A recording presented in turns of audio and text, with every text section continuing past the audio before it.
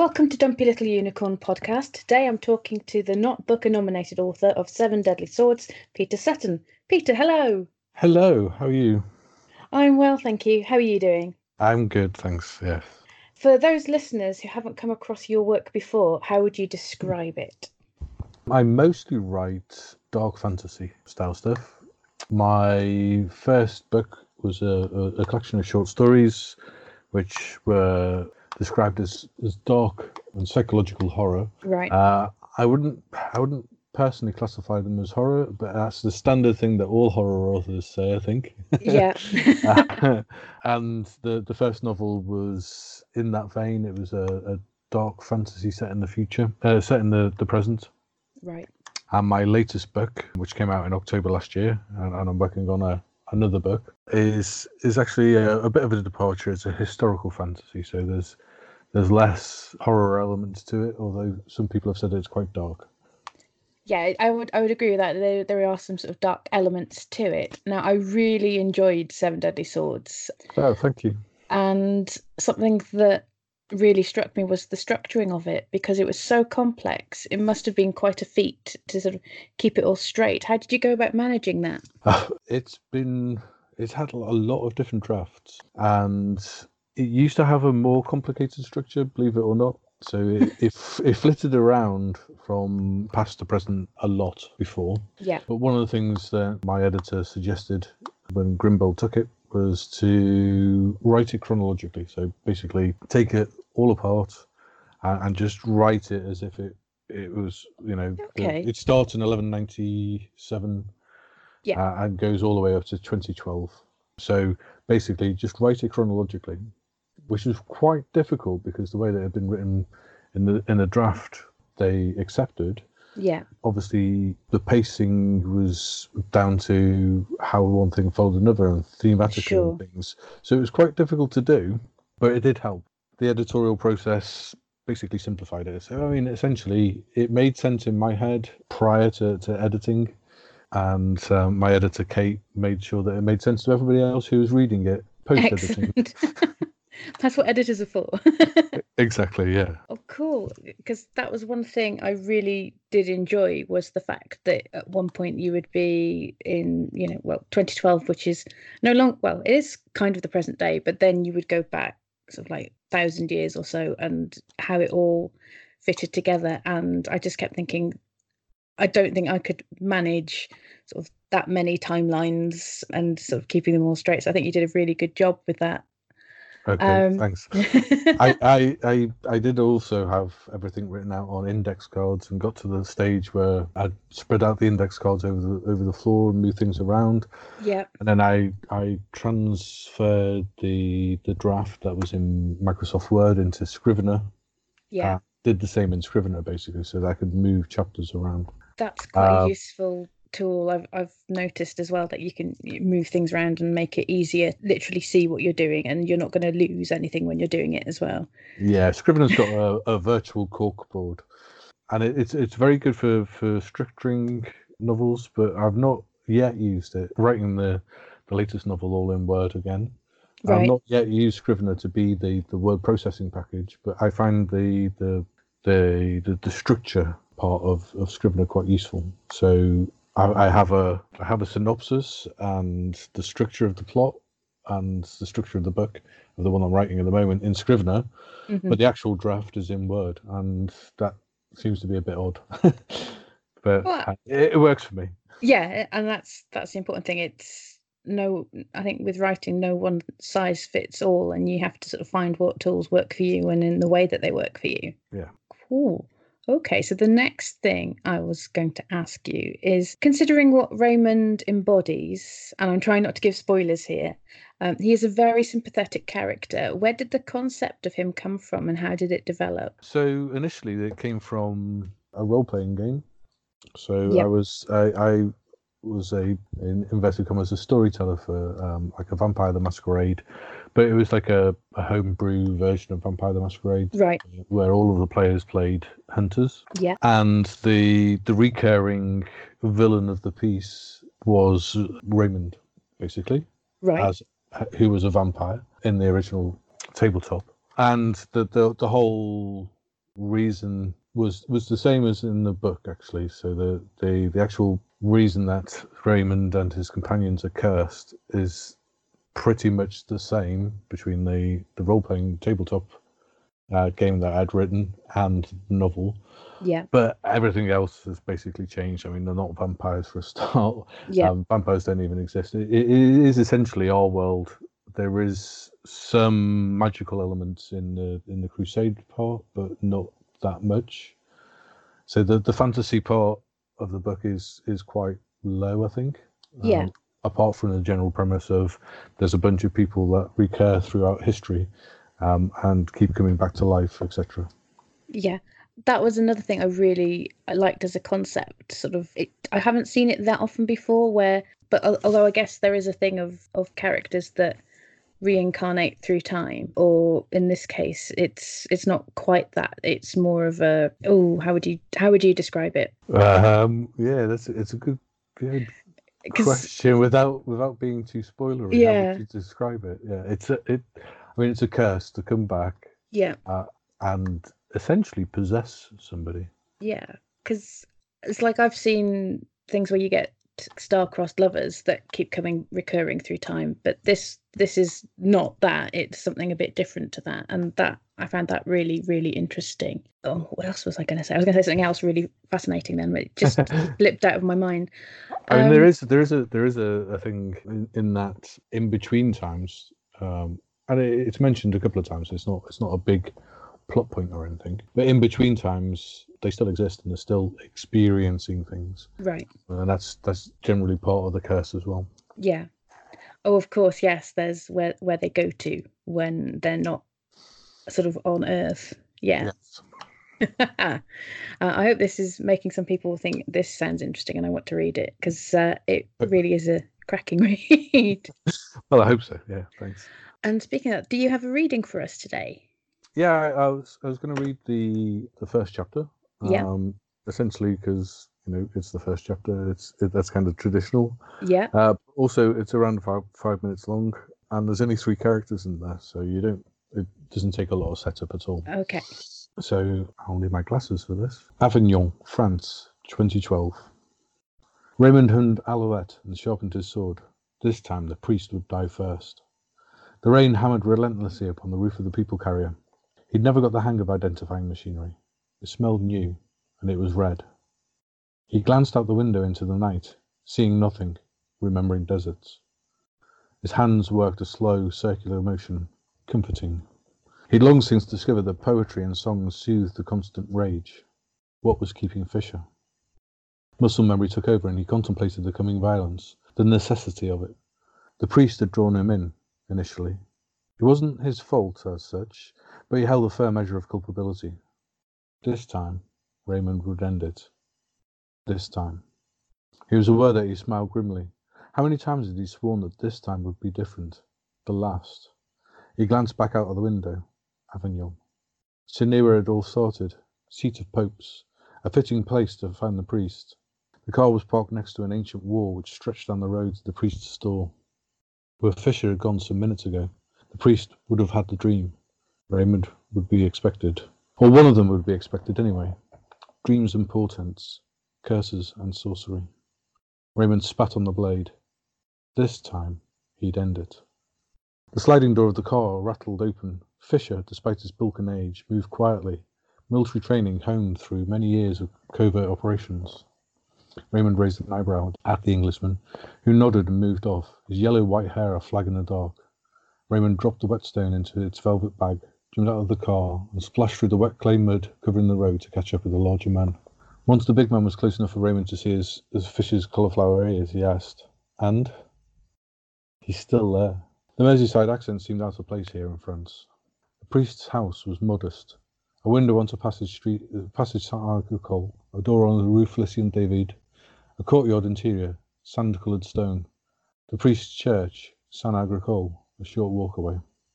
The door swung open under Fisher's meaty hand, and Raymond walked in ahead of the Englishman, who held the door open for him. Raymond was struck again by the fact that Fisher was approaching 60, soon to be too old for this work, another good reason to end it this time. The sound of prayer drifted down the stairs as the door swung shut behind Fisher.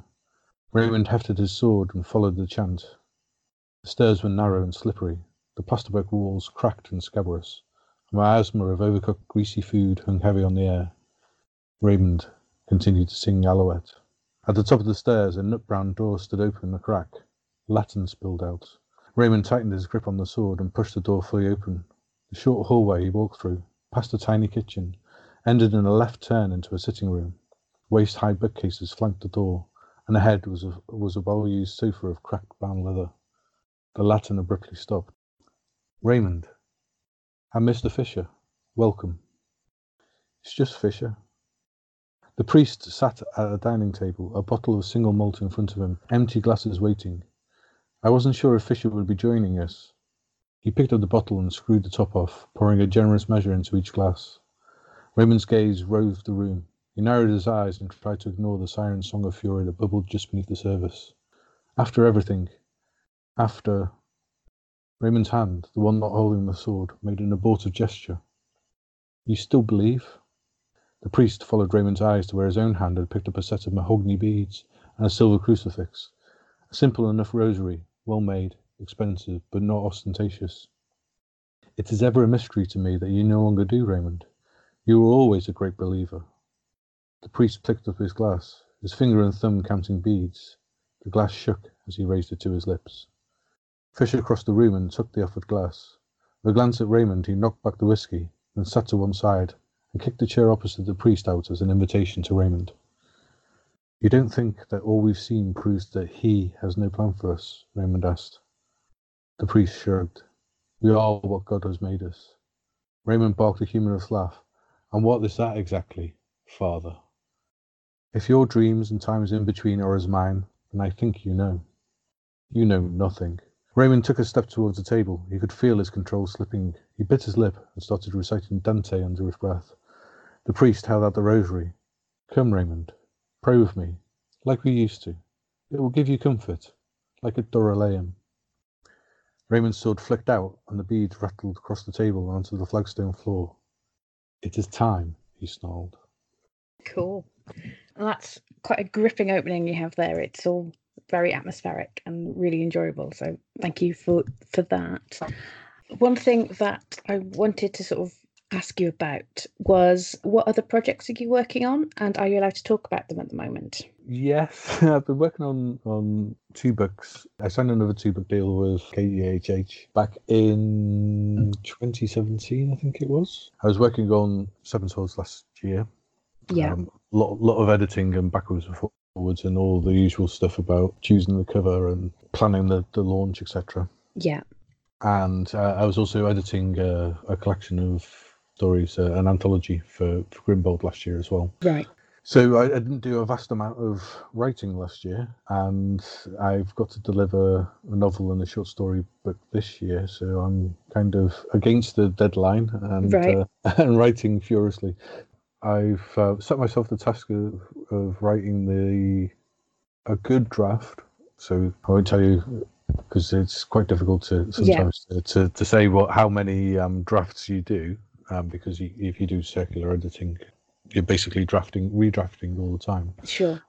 But I've done like let's call it a vomit draft of the right. of the next novel that I'm trying to make into a good draft of the book, and about 30,000 words into a good draft. So okay, a proper first draft, which I'll then edit and then send off. So my aim is to send it off to the publisher end of October, beginning of November. Okay. And that's a novel called The Certainty of Dust, which is all about death. So a nice, happy topic. I don't know. I always find that kind of comforting. But it's at that stage where everything may or may not change. So I don't want to go down the route of saying what it's all about. But at the same time, I've been writing short stories, and the short story book is more finished than the novel, but it's not ready. But that also needs to go to the publisher before the end of the year. Yeah. And then I don't know. I've also been editing another anthology for Grimbold. So last year was Infinite Dysmorphia, and this year it's Forgotten Psychic. So Grimbold did a set of 3 sci-fi books last year. They're doing a Yeah. set of 3 fantasy books this year. They've all got different editors. Oh wow. Okay, that sounds like an interesting collection to check out. Yeah, and I've been working with Stephen Poore, so it's quite nice to work with another editor on a book, so you don't feel quite so isolated. Yeah. And you can agree on the methods of how to contact and what to say to the authors as well. Sure. Cool. Okay, so what I'm going to do next is move on to the questions that I ask everybody on this podcast. Okay. And the first of those questions is, what have you read? What have I read? Okay. So as we discussed before, you went off to Worldcon. How was Worldcon, by the way? Was it good? Worldcon was amazing. I'm still very tired from it, but I had a great time. Yeah, Worldcon's a massive on there. I went to the one in Finland, and it took us quite some time to recover because we had the whole flight there and flight back as well. So, sorry, That's all right. got distracted. Yes, so I'm judging the BFA British Fantasy Awards Best Newcomer. So that's what I've mostly been concentrating on reading. I did visit whilst you were in Worldcon. I was in Edinburgh for the festival. Oh, fantastic! And I went to the book festival and picked up a couple of books, as you do. One of which was Alexander Chee's How to Write an Autobiographical Novel. Right. So it's a selection of essays. I didn't really know Chee as an author, but I saw it in the bookshop and it looked interesting. I read the first essay that night, and I've completely read it from cover to cover since. So yeah, it's very good. Okay. That's the last thing I read. Yeah, and is anything else that you've read recently that sort of stood out as something that you just thought, oh my goodness, this is incredible? Well, I'm not allowed to say anything about the BFAs. Okay. Not until after FantasyCon, I guess. Right. Okay. What did I read before that? I read Kings of the Wild recently. I know there's the second book has come out, and everybody else is ahead of me. But it's one of those things. It's like I buy the book when there's a buzz about it, and it goes onto the shelf, and then eventually I'll get round to it because my to be read pile is completely out of control. But welcome to the club. Yeah, but yeah, the Nicholas Eames's Kings of the Wild. It is as much fun as everybody tells you it is. It is very good. Well, that looks like that's something I'm going to have to add to my to be read pile. So, what have you seen? So mostly plays and comedians because I was at the Edinburgh Festival. Oh, fantastic! Oh, spill. Things I saw that were really good. So I saw a play by one of the writers of Supernatural, the TV show Supernatural. Okay. He'd done a play at the festival called The Sleeping Giant, and that's very interesting in that somebody accidentally wakes the Butterfly King, so a deity called the Butterfly King, and there's a gigantic lake monster, and it was like a Ligotti story. So it started off with this accidental ritual, and then people getting more and more crazy as time went on. That was very good, essentially because it's like horror theatre. I also saw Don't Be Terrible by Alan Waddell. That was very good. It's a very meta narrative on stand-up comedy, which was about stand-up comedy, but it was a play. It was a two-hander. Okay. And that was very good.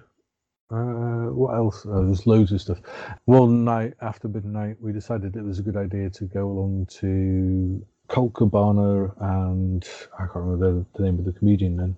And the comedian narrate bad wrestling videos. Sorry. Okay, that does sound brilliant. It lived up to what we expected it to be, which was, Colt Cabana is like a worldwide wrestling federation, either WWE or whatever, wrestler. Yeah.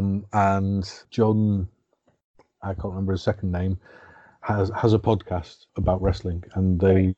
they essentially they invite a comedian that's appearing at the festival, and they play bad wrestling videos and talk over them, and it was hilarious. Oh, excellent. That does sound like a lot of fun. I'm not.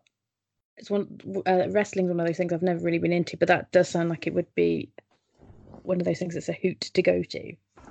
Yes, very much so. But TV and film wise, I'm not sure. Like I said, the last thing I saw at the cinema was Midsummer.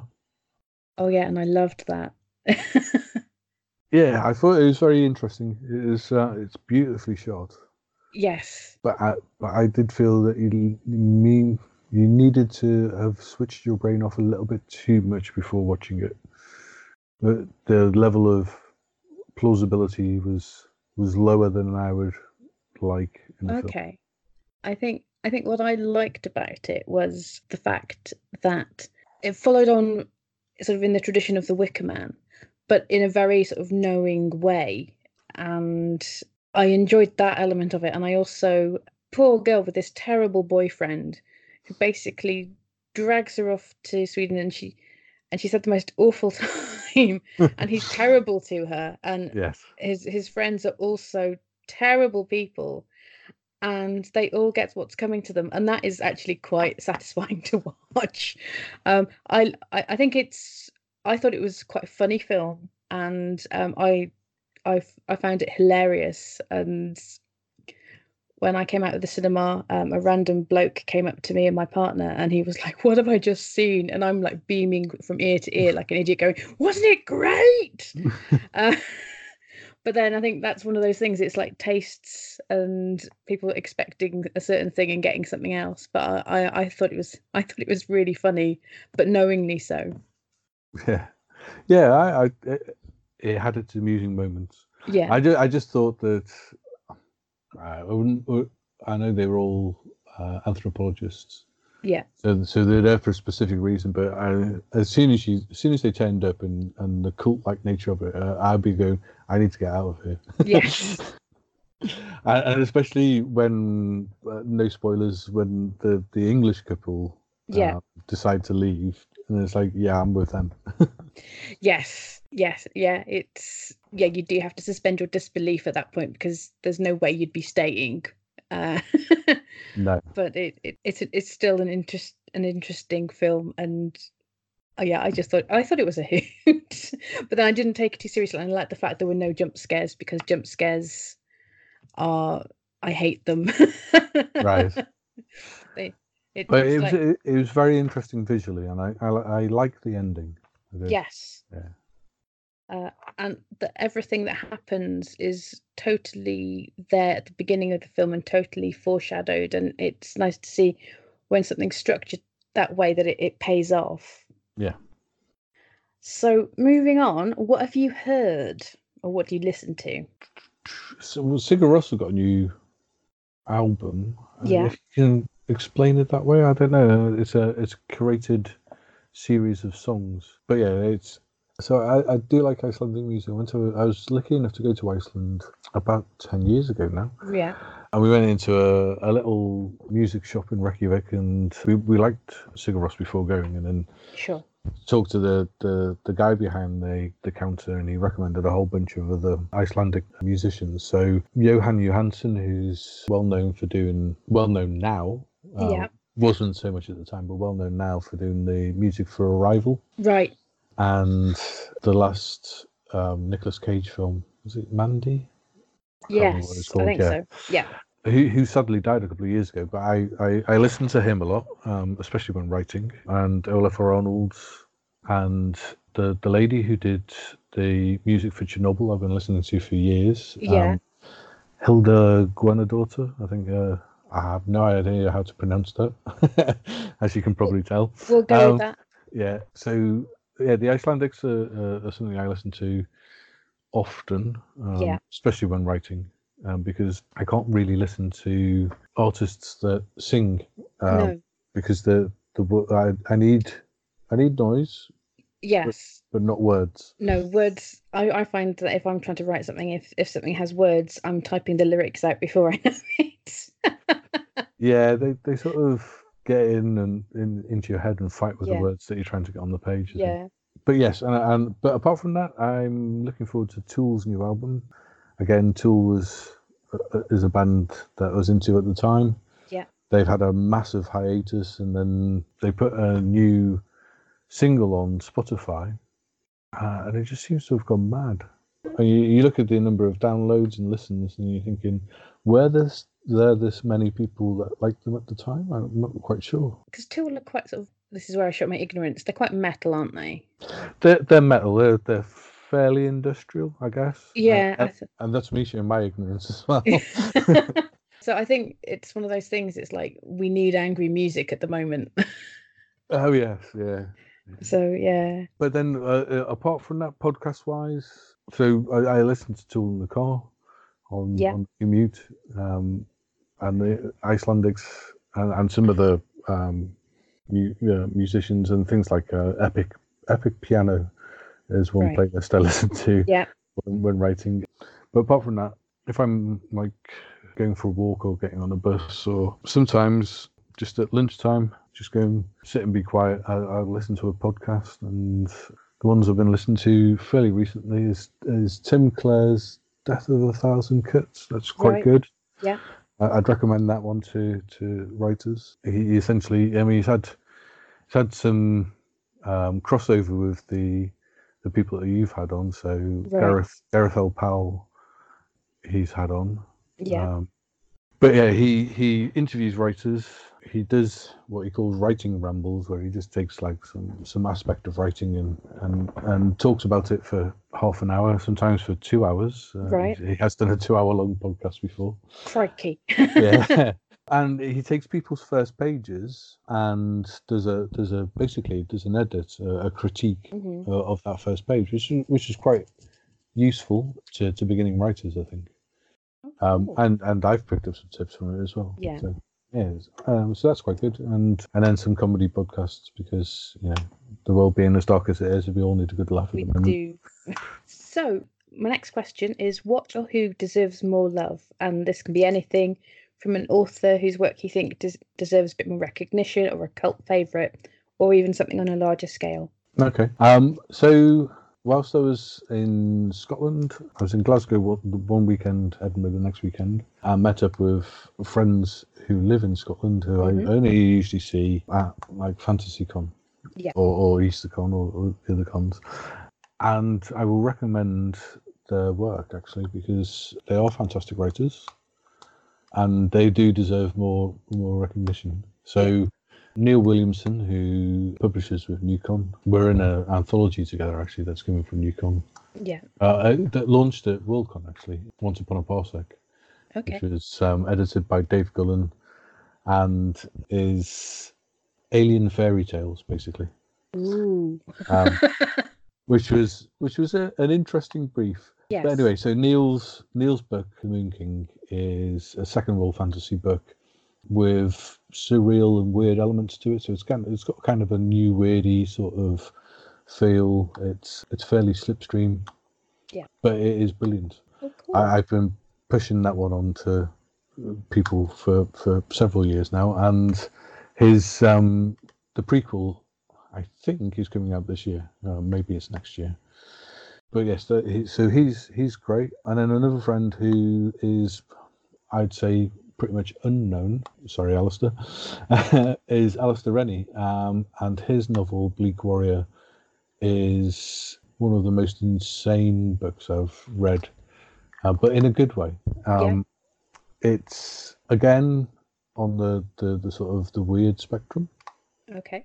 I first came across Alistair in a anthology that the Vandermeers put out, so Jeff and Anne Vandermeer, which was a compendium of the New Weird.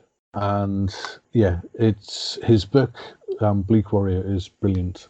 It's written in a very gothic style, but it's set in an indeterminate future, and then there are these strange immortal warriors who fight each other, and it's very difficult to summarize. I did a review of it a few years ago. Yeah.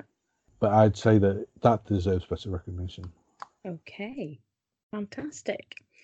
Now then, I have a question from Twitter. Yep. And Run Along Womble asks, what is your most inventive death to date? Right. So I had a long think about this, actually. And I generally have less death in my stories than you'd think. Basically, because the horror is generally living with what's happened. Yeah. So a lot of the stories end, and you know that the situation has been really bad, and then they've got to live with it, and it's going to get worse. So yeah. I think I have killed off side characters. I don't generally. The person who's the narrator or the narrative point of view character tends not to die. No. But I have killed off side characters in some interesting ways. So I've had a character that's been written out of history. So they existed, then they never existed, and only the narrator knew. Yeah. And I've had a character left in a pod, essentially a living pod on Mars, but with no escape. Right. So they can't then leave the pod, and they can't go anywhere, and nobody's going to come and rescue them. So you know that's not going to end well. No. And then during Seven Swords, I think people died in a variety of hideous ways, but that was medieval combat. So yes, I think the ones that stuck in my mind when I was reading the various histories of the Crusades were when the Crusaders were besieging various towns, and the defenders would throw hornets' nests at them or quicklime, and quicklime is essentially yeah.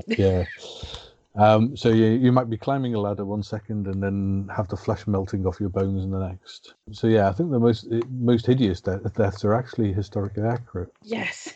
Bizarrely. Humans do terrible things to each other. Yeah. Okay. Well, thank you for joining me today for our little chat. So if people want to track you down and chase you to ask you questions about your books and stuff, where will you be appearing next? In real life? In real life? In the flesh. In the flesh. I guess the next thing is FantasyCon, which is the 18th of October. Okay. From memory. Yeah. 18th, 19th of October, something like that. So there's FantasyCon that weekend. Then the whole week after is Bristol Festival of Literature. And my writing group are doing an event on the 24th of October at the Forge in Bristol, themed around fire. And then the following weekend, the 26th of October, is BristolCon. Yeah. And the day after, there's a book fair at Arnosvale Cemetery in Bristol, where I'll be selling books and happy to meet people and sign books and whatever there. But not in real life. You can follow me on Twitter, which is @SuttoPE, although I mostly moan about politics. So. Aren't we all? Yeah, my website where I'm currently blogging about trying to write a book in 100 days. Yeah.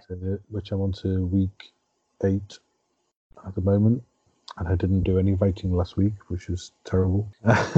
But yeah, I did lots of other cool stuff. I climbed a mountain, then Lomond, and obviously Edinburgh Festival, and went to see several bands, etc. So I had a lot of fun, but I didn't do any writing. But yeah, I'm blogging about that on my website, which is petewsutton.com.